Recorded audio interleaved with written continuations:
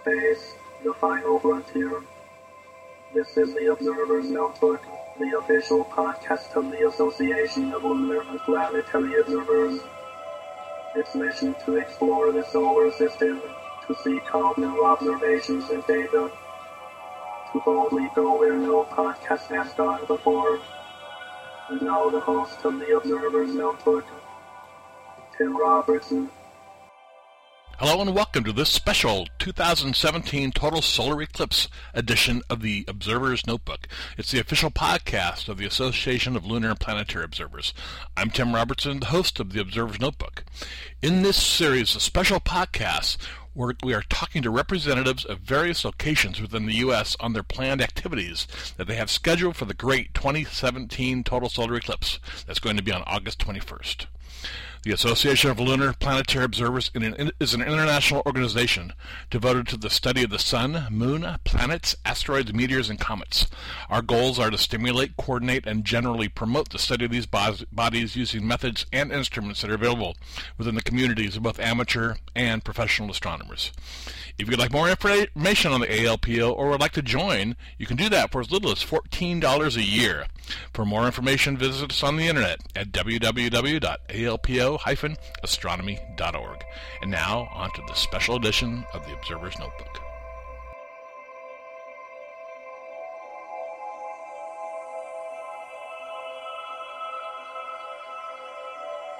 All right, I'd like to welcome everybody back to the special edition of the Observer's Notebook podcast.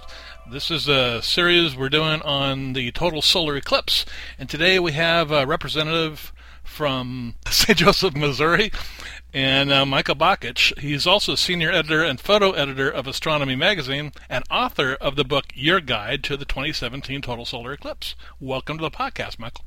Thank you, Tim. Thanks for asking me to join you. No problem. Why don't you give us a little background about the location, St. Joseph, Missouri? Okay, so got to take you back almost 20 years to when my wife and I got married.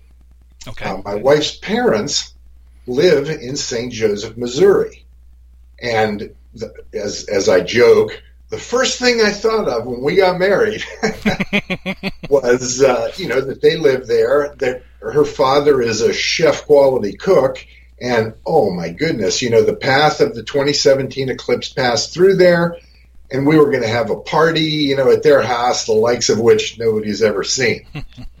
So the years went on, and more people got invited to this party, and finally I decided, you know what, my entire adult life has been turning people on to the wonders of astronomy. How can this be any different? I can't just sequester myself in somebody's yard and, watch it from a chair.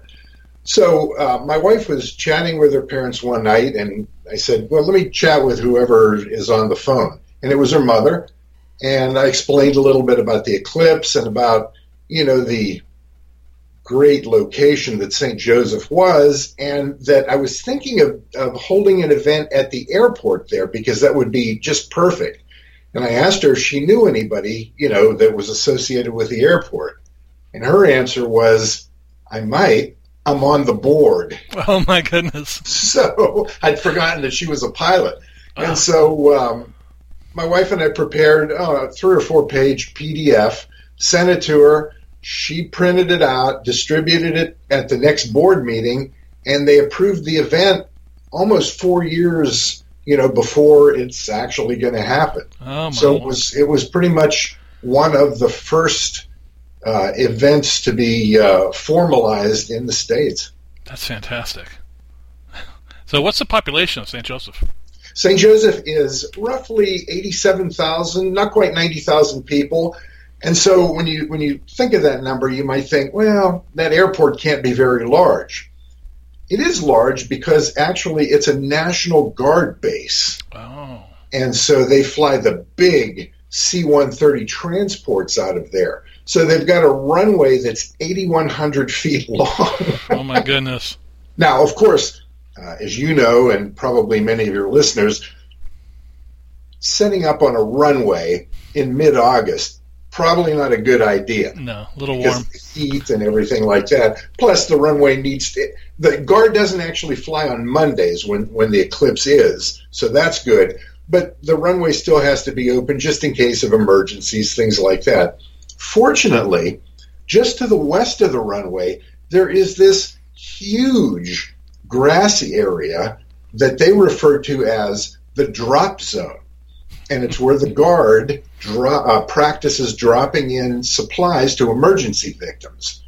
And so that they've set aside more than 50 acres for us just for the eclipse. And I mean, if I had a team of engineers to design a site for this event, it couldn't have been any more perfect than this airport. Well, that sounds great. How many people are you expecting in?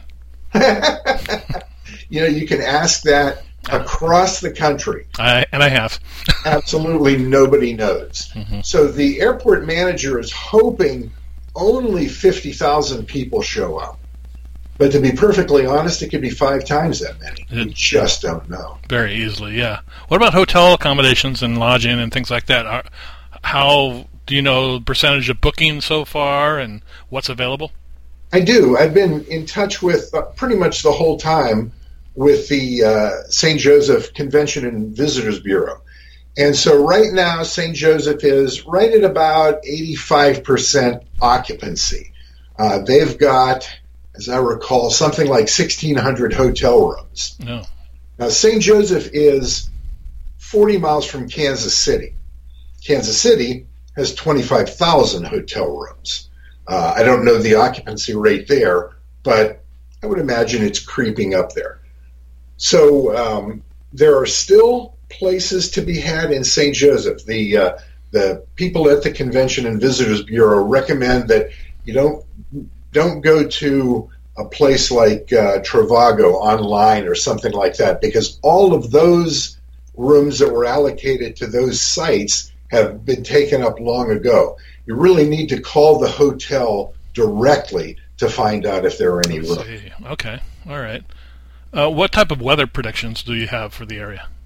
So let's imagine that I have a superpower. I can create a total solar eclipse, but just above St. Joseph and just on August 21st. So how many total solar eclipses would we have seen in the recent past?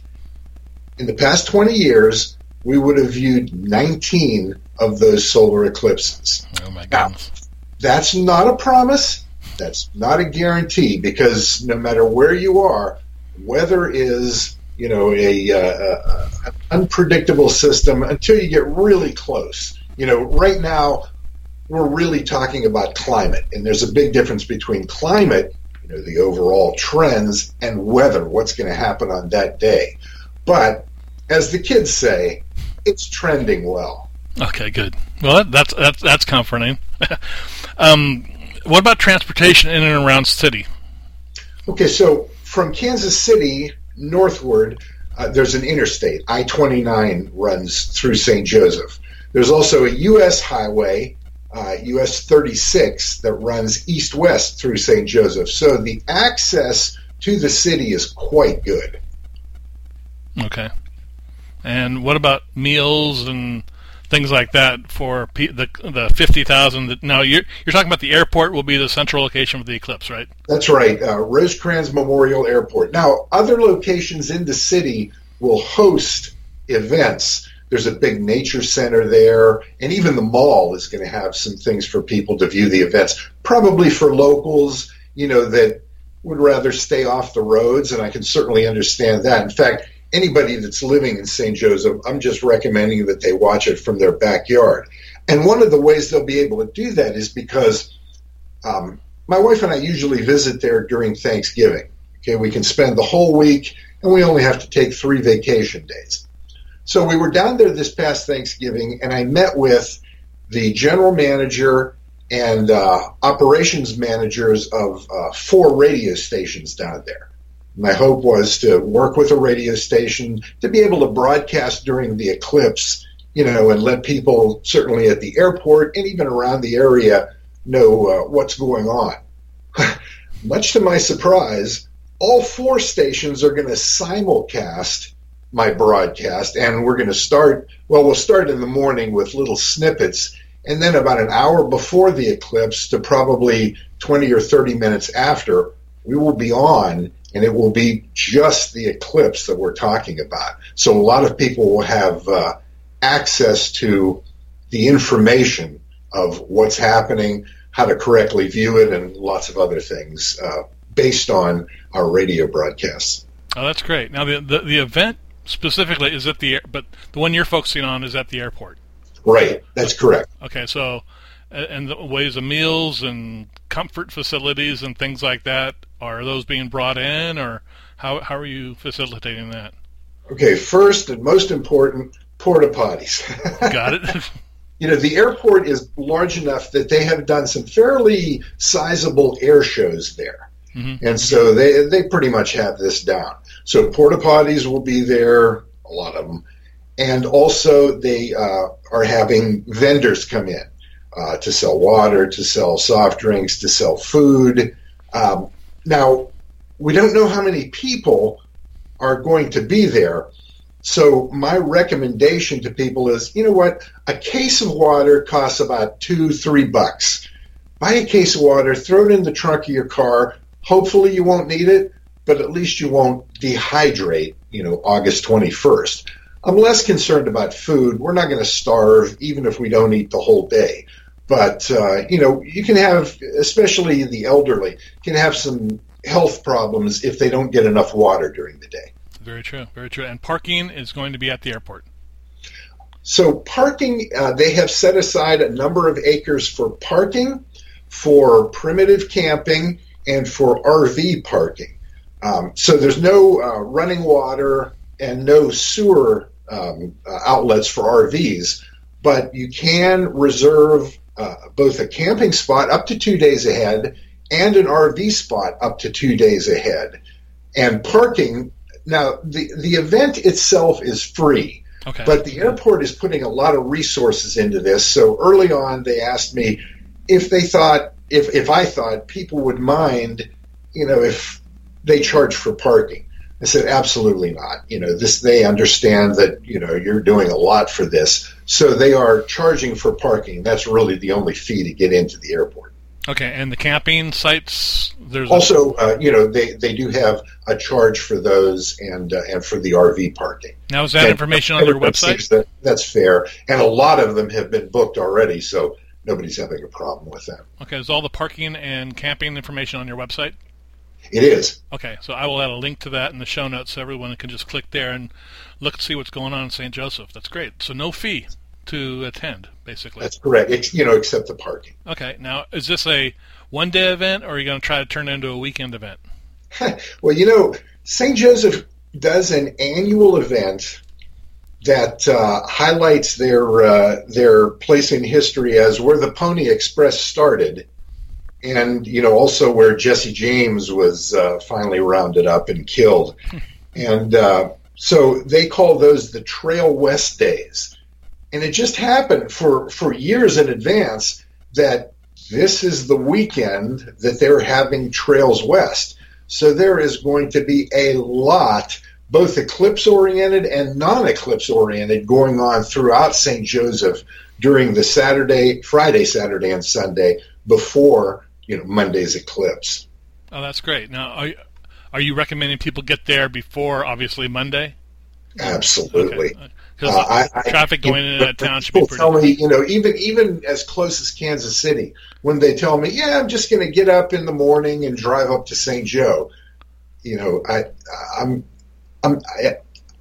worry about that. Mm-hmm. Okay, because, Interstate 29, although a fairly good artery, it could turn into a parking lot, right, and people could be, out of luck. It's true. That's true. What type of events do you have planned for that time, besides the Travels West?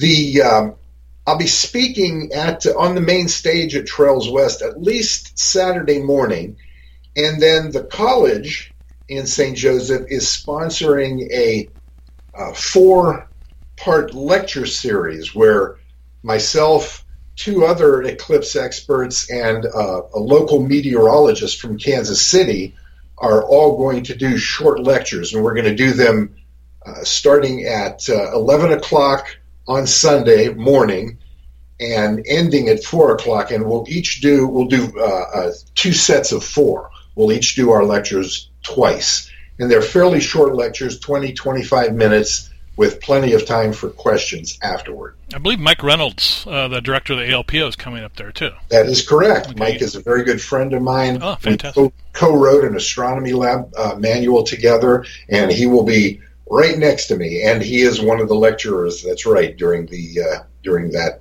session. He's a good guy. That sounds good. Yes. Good. Now, are you coordinating with other organizations? I have, for about the past 2 years, put out calls to many other astronomy clubs, and lots of them are coming to help. You know, amateur astronomers are very outgoing. Mm-hmm. They love to show people their telescopes, cameras, everything like that, and what's going on in the sky.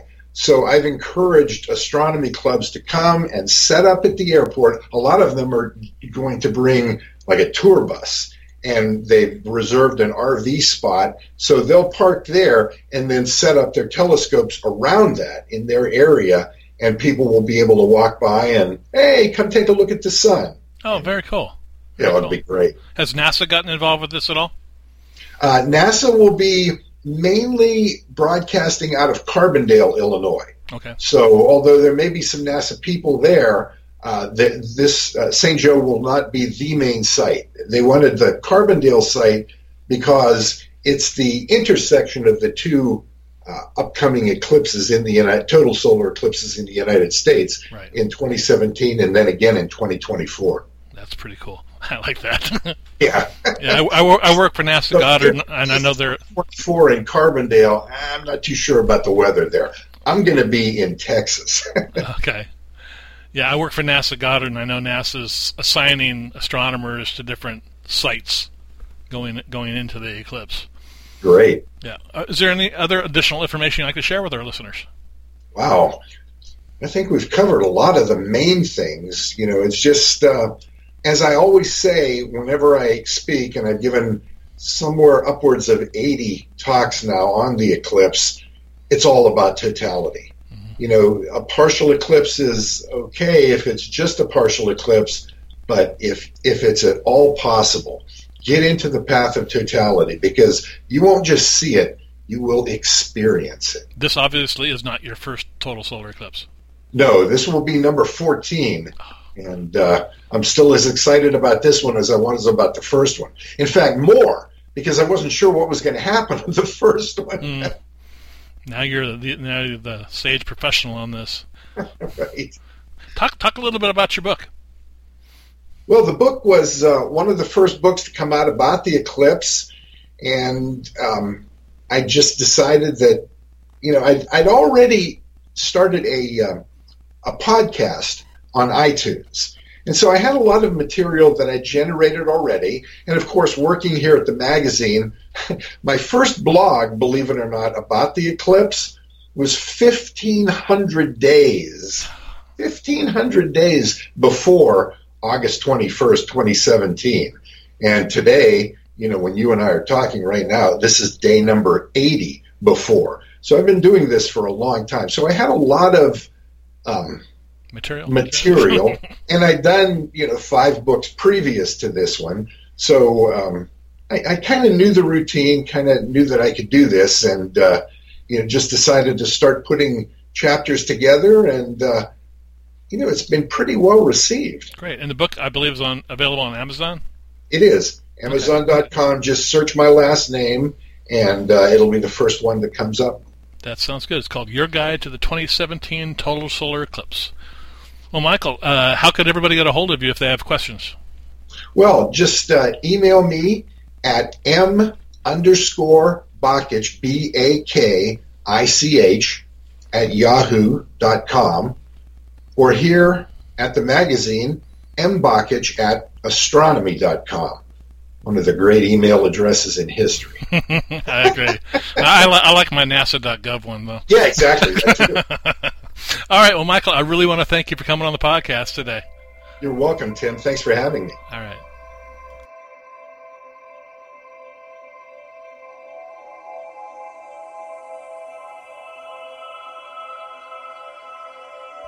Well, that'll do it for this episode of the Observer's Notebook podcast. I'd like to thank our special guest again, Michael Bakich, senior editor, photo editor from Astronomy Magazine, author of the book Your Guide to the 2017 Total Solar Eclipse, and coordinator of the Total Solar Eclipse events in St. Joseph, Missouri.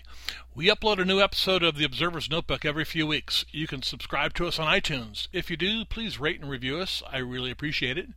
You can also listen to us on SoundCloud. The link is in the show notes. We are also available on Google Play and Stitcher. You can help support this podcast by donating to it via Patreon. You can give as little as $1 a month. If you want to give more, up to $35 a month, you'll receive a 1 year's membership to the ALPO and producer credits on the podcast. At this moment, I'd like to thank our 3 Patreon contributors, Matthew Will, Jason Inman, and Jerry White. Thank you, gentlemen, for contributing to the podcast. The link for Patreon, as well as the link for the ALPO, is available in the show notes. You can contact me via email at commentman@commentman.net or on Twitter at TimRobertson56. If you want to join the ALPO, membership begins at only $14 a year. You can find out more at www.alpo-astronomy.org. You can also find the ALPO by searching ALPO Astronomy on Facebook. And we also have an Observer's Notebook page, so just search for Observer's Notebook up there on the top block. Again, the ALPO is an international organization devoted to the study of the sun, eclipses, the moon, planets, asteroids, meteors, and comets. Our goals are to stimulate, coordinate, and generally promote the study of these bodies using methods and instruments that are available within the communities of both amateur and professional astronomers. Until next time, my hope is that you always have clear and steady skies. Thanks for listening.